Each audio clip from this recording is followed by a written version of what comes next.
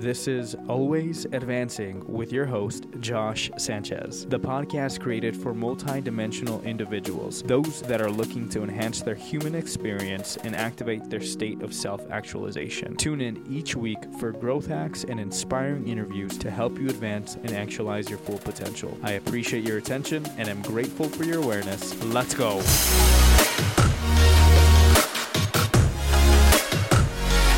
Hiyo Advancers. Mindfulness has become quite the buzzword as of recent times, but it really has been around for millennia. There is an abundance of research and data out there that show mindfulness has positive effects for the quality of life, focus, decreased stress, and productivity. Yet most of us have a very ill-disposed view when it comes to quiet time and scheduling out a slot for empty space. The normal objection is, I don't have time. General life stresses and technological distractions fill these spaces. The summation of the typical American lifestyle is increased stress, ambiguous thoughts that dominate our mental energy, and overall decrease in life satisfaction. Mindfulness has been synonymous with the mental picture of a Buddhist monk in a lotus pose, something only rooted in Eastern philosophy practices. Yet it's a cornerstone to enhance your mental performance, inadvertently will bring you to a greater awareness of yourself, increase your productivity in your work, and give your sympathetic nervous system, which is the only constant in your life right now, a break. All of these amazing benefits from living a more mindful existence, in all of which I believe can be catalyzed by movement, breathing, and meditative practices. I'll break this podcast episode into 4 sections: meditation, flow, decreased stress, and self-transformation. I hope, Advancers, you guys are as excited as I am, because the first section we're covering is mindfulness meditation. What you practice grows stronger. We know this now with studies coming out of neurology, a term called neural plasticity. We can actually sculpt and strengthen our synaptic connections. Even more amazing, when analyzing the brains of those that meditate regularly, the areas related to attention, learning, and compassion are bigger and stronger and continue to grow. This scientific term is called cortical thickening, the growth of new neurons in response to repeated practice. If what research out of Harvard says is even somewhat true, that our mind wanders 40% of the time, then half of you listening in the last couple minutes have had to refocus your attention. Seriously though, that's almost half of our lives that we're missing. Half of mindfulness is bringing awareness to this fact and retaining our mind to focus on the here and now. I can promise you, if mindfulness and quieting your ambiguous mind has not been a daily practice, focusing the ambiguous thoughts and staying grounded and present will be strenuous and a surprisingly perverse practice for you. I'm just being honest. What is mindfulness meditation? Well, Advancers, it's a form of meditation that is training the brain to be present. It's based on thousands of years of wisdom and tradition from out of Asia. One way to do it or get into this meditation is focus on the belly. Pay attention with intention. So first, I want you to place a hand on your belly and observe 2 breaths, an inhale and an exhale. Really feel what that feels like, the expansion and the contraction of your stomach, with your awareness on your thoughts, feelings, and emotions you want to release. Every time your mind wanders from your sensory awareness, this touch of your hand on your belly, you want to bring it back. Think of it like training your brain. With time, be compassionate, be patient with yourself. You'll learn to work with your mind and be present to the here and the now. The idea of this is fairly simple, guys. You're using multiple senses in a daily practice to quiet the ambiguous mind. Having a meditative practice in your daily life is crucial to avoid being taken for a ride by your mind constantly, and if the research is right, 47% or half of the time. So really any practice that brings you to the present moment. I mean, I've heard tons of experts, tons of those who've created prolific and amazing contributions on this planet. It's almost sixes across the board. Everyone has either a mindfulness or meditation practice or a writing practice, which one could say is a form of meditation as well when you're deep in reflection and deep in writing. Another method that I like it's called 3x3. This one was created by Phil Boissiere. He's an adult ADHD and couples counsel specialist based in San Francisco. The 3x3 method is this. 1, name a physical object in your environment. Name it and repeat it 3 times. So here I'll give you an example. I'm in my studio. I have lights. I have a laptop, and I have a podcast mic in front of me. So I will name the object, right? Take a deep breath. Inhale slowly and then exhale slowly, 3 seconds in and 3 seconds out. So I'm going to inhale and then exhale for a count of 3. And then I'm going to name the object. So I'm going to look at the object, laptop. Inhale, exhale. Look at the next object, podcast mic. Inhale, exhale, next object, light, right? So in this example, he also gives a pro tip, or keep in mind not to fall into a particular trap whilst doing this to add subjective descriptors to your objects. Just name them with one word, right? Or if there's a person next to you, don't say Todd or Emma or Mary. So amazing. They smell really good. Just name the object, deep breathe in, breathe out. Another one is called STOP. This is easy to remember. STOP, stop. STOP is an acronym for stop, take a deep breath, observe, and proceed. This brings you back to the present moment. Something I like to say consistently with my partner is your presence is a present, and powerful presence comes with being powerfully present. That leads us into section 2, flow. Flow is an essential element of mindfulness. We have this phenomenal opportunity to practice mindfulness moment by moment, not just when we are meditating, but every moment. Mihai Csikszentmihalyi, a Hungarian psychology professor, it was a concept introduced by him when he became fascinated by how artists got lost in their work. When he talked to athletes, painters, or scientists, they all described to him similar feelings of heightened focus. Flow. A composer interviewed by Mihai said, "You are in an ecstatic state to such a point that you feel as though you almost don't exist. My hands seem devoid of myself, and I have nothing to do with what is happening. I just sit there in a state of awe and wonderment, and the music just flows out of me." Being in flow causes a physiological and physical state change where when we are doing a task at hand, we become completely present with it. Instead of divided in any way, there are no contradictory energies interfering with the flow of our focus, either internally or externally.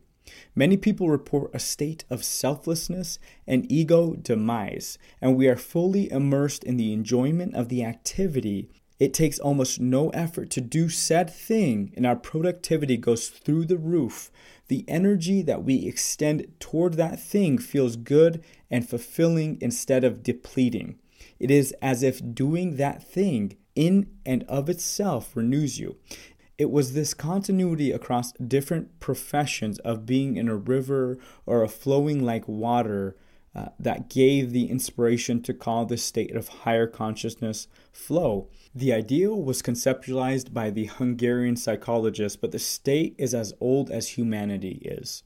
Historical resources suggest that Michelangelo was in a state of flow while painting the Sistine Chapel. It was reported that he would paint for days without eating or sleeping. Bruce Lee instructs, "Empty your mind, be formless and shapeless like water."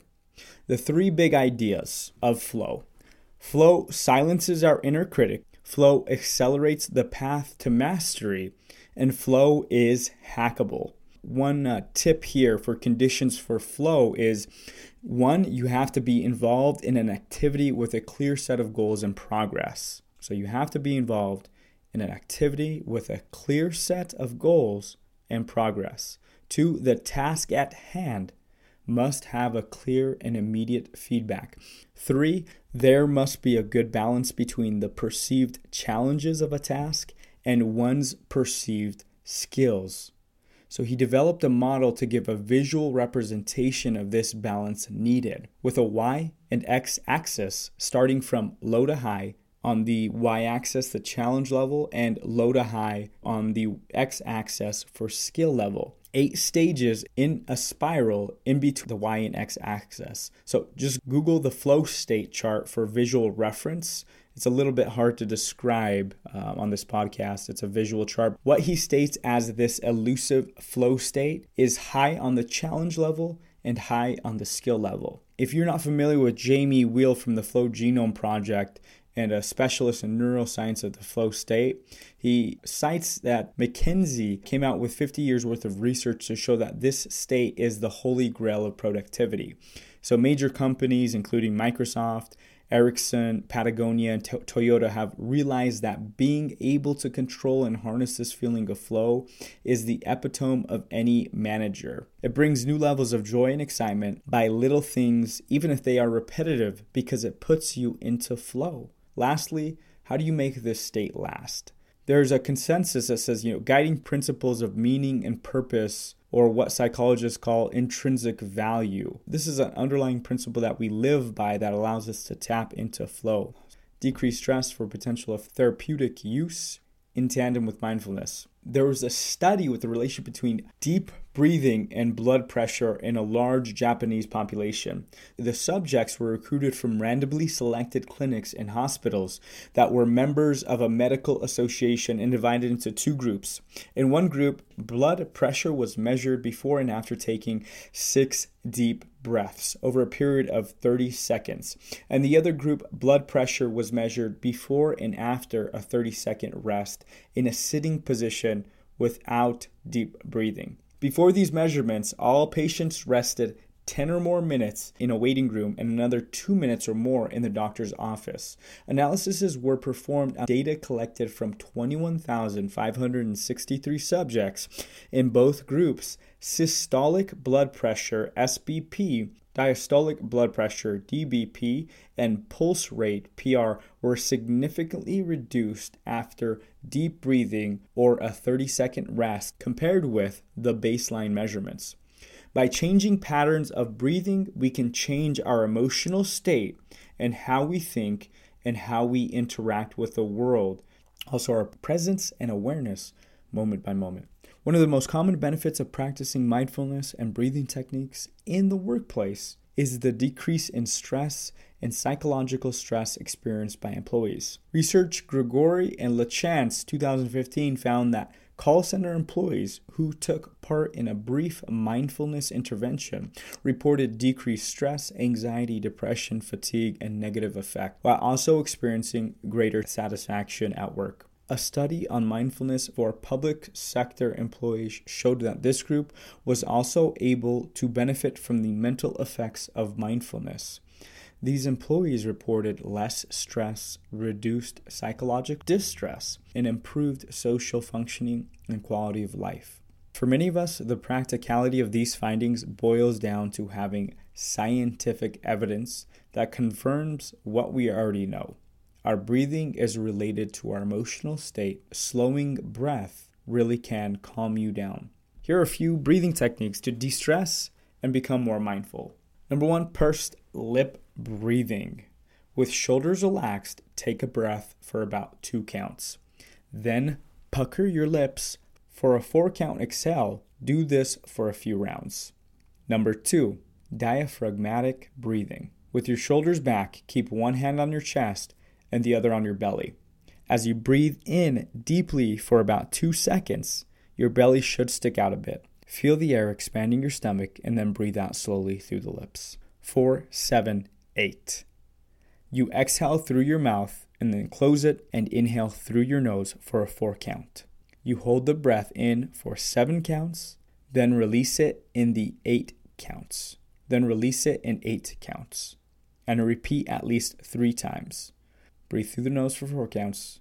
Hold your breath in for 7 counts and release for 8 counts. You hold in that breath. You want to exhale slowly. Number 3, tactical breathing. Inhale for 4 counts, then hold for 4 counts, exhale for 6 counts, and then hold for 2 counts. Repeat. Inhale 4 counts, then hold for 4 counts, exhale for 6 counts, and hold for 2 counts, and then repeat. Coherent breathing. Your aim is 5 to 6 breaths a minute. If you inhale for 5 seconds and then exhale for 5 seconds, your body parts are working in unison and in harmony.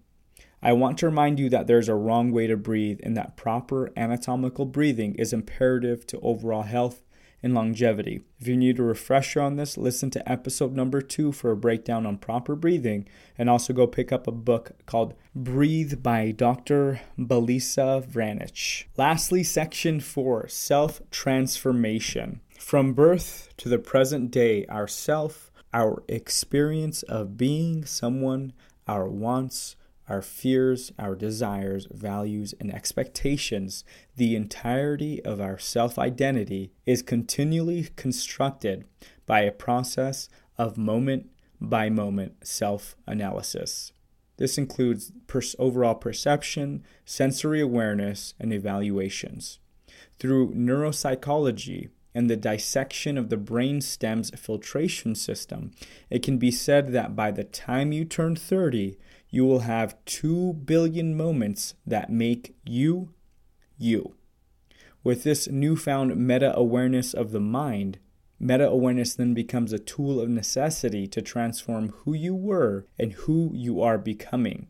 The nuances are brought to light of your negative mental habits, anger, shame, anxiety, fear, sadness.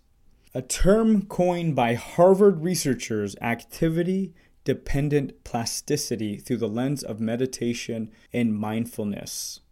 It's a systematic form of mental training involving meditation, and it can potentially transform yourself and your mental habits in a positive way.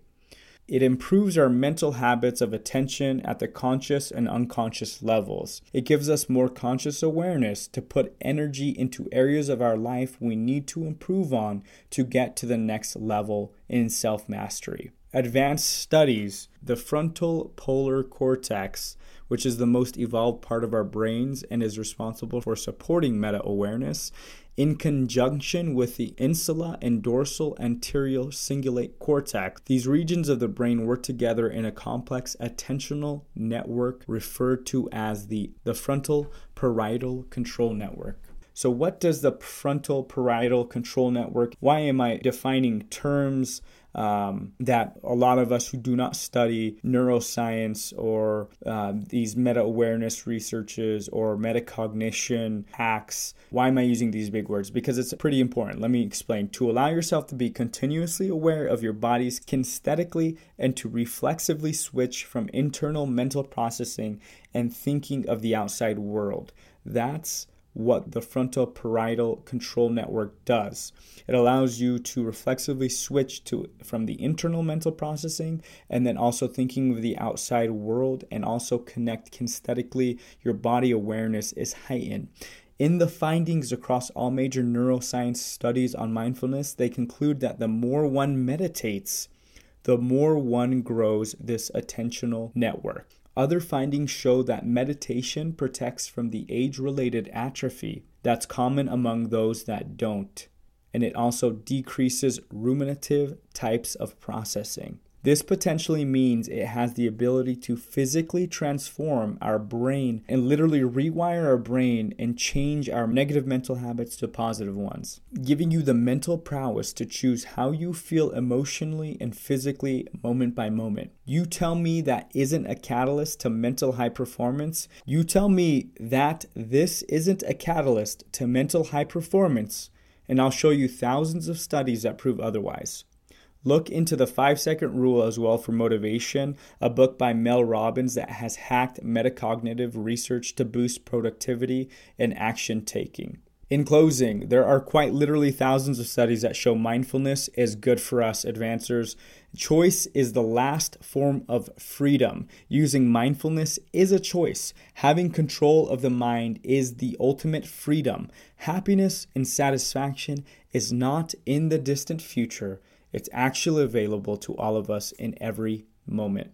It blooms naturally from a state of mind that is calm and not agitated and peaceful.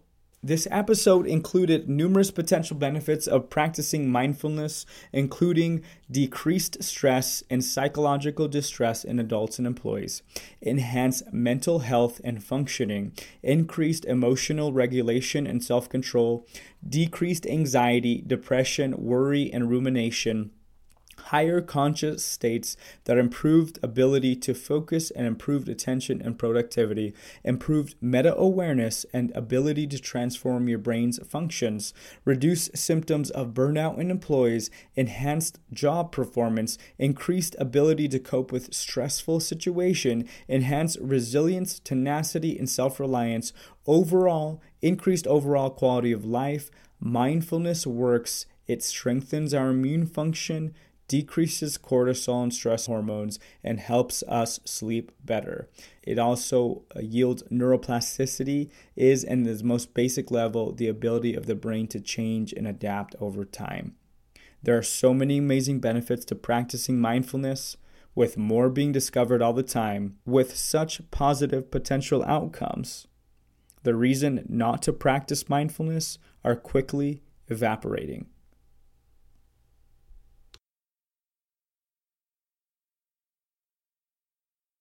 That's it. Thanks for tuning in. If I brought you any value today, please subscribe for notifications of next week's episode. I would truly appreciate it. Also, don't forget to rate and review the podcast. Connect to our community on social media. We are building a tribe of self-actualized grow-getters, those that implement the practice of lifelong learning, understanding it will catalyze self-actualization, the ultimate production of the human spirit. Find your baseline and grow every day. Till next time, advancers, make the rest of your day the best of your day.